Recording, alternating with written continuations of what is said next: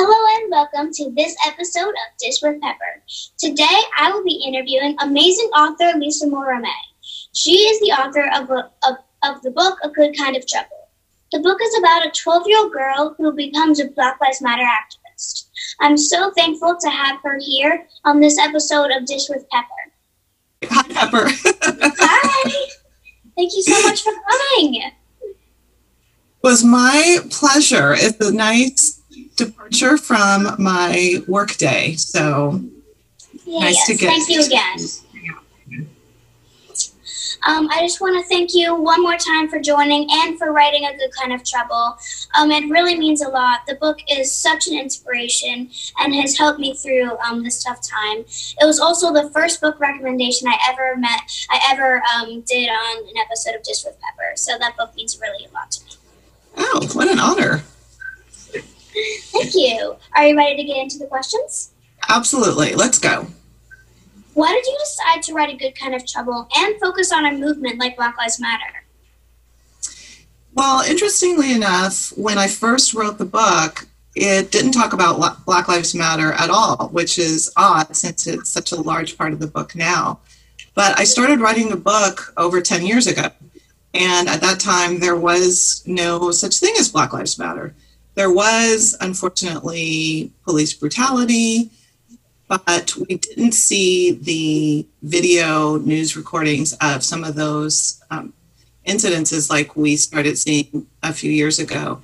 So when I first started the book, I really just was writing a story about what it was like to be a young Black girl and to have friends who weren't Black and maybe didn't understand what you might be going through, and how your differences from your friends might start popping up in middle school or junior high.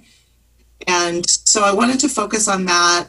It was a time in my life that was really, I saw a lot of change, and I saw a lot of similar change with my daughter. So it seemed like a very pivotal time to write about.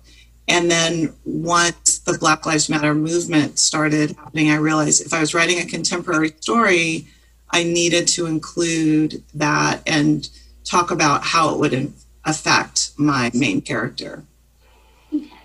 And I know you touched on how this book was made more for a younger audience, but why did you want to focus on the younger audience? Well, when I first started writing, I was writing for adults. I had just gotten out of school, and I thought that was the type of writing that I would do. But I started thinking about the books that really mattered to me, and all of those books were the books that I read when I was growing up. And I thought how cool it would be, particularly probably since I had children of my own, how cool it would be to write the types of books that I read and enjoyed. And if I could be the type of author that I had grown up with, that would be kind of magical. So I wanted to touch young people's lives.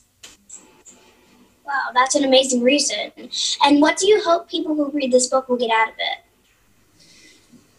I think two important things. One is to be aware that we all have our differences, and that sometimes with our friends, we think that those differences are scary or mean that we can't be friends because we like different things. And so I wanted to make it clear that you can be friends with all sorts of people. But the other thing was, I was having a hard time with some of my adult friends explaining to them what the Black Lives Matter movement was all about. They have a hard time understanding if my friends who aren't Black, and I wanted a way to explain it to them. And sometimes when you explain something from a kid's point of view, it actually makes it easier for an adult to understand it. And so I was hoping that it would be something that would resonate with people, and they would walk away going, oh, I get it now. I understand what the Black Lives Matter movement is saying. Yeah. Wow. I never thought about the impact it could make on adults. What did you learn about yourself in the process of writing this book? Oh, that is a great question. I don't think anybody has asked me that before. I learned that I'm not really strong at writing plots, that I'm much better at developing characters, that plots give me trouble. I also learned that I like being really creative with language, sometimes a little bit too much. And I have a very kind editor who would reel me back from some of those word choices and have me write a little bit more realistic and not as fanciful. So as far as kind of more self-knowledge too, I learned that I had room for growth with my own friendships of appreciating and understanding their differences.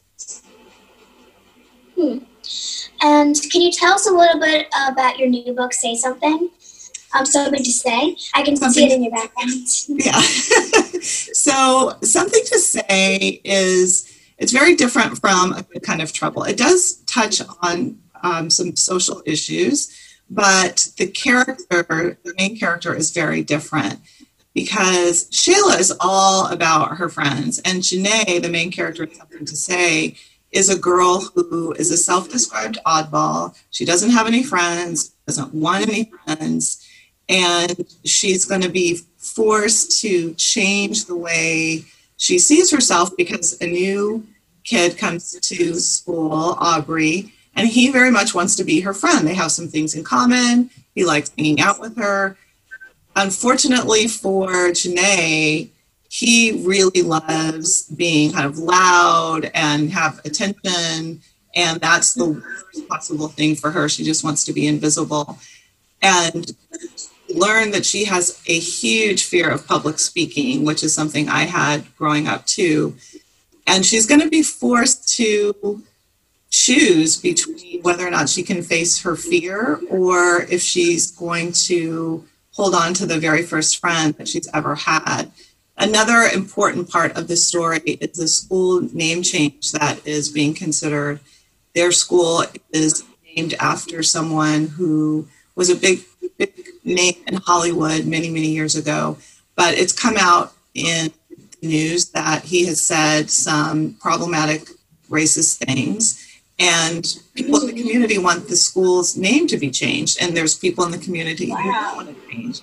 So I wrote the book, a few years ago, but it's ironic that it's about a topic that we're seeing a lot in the news right now. So true.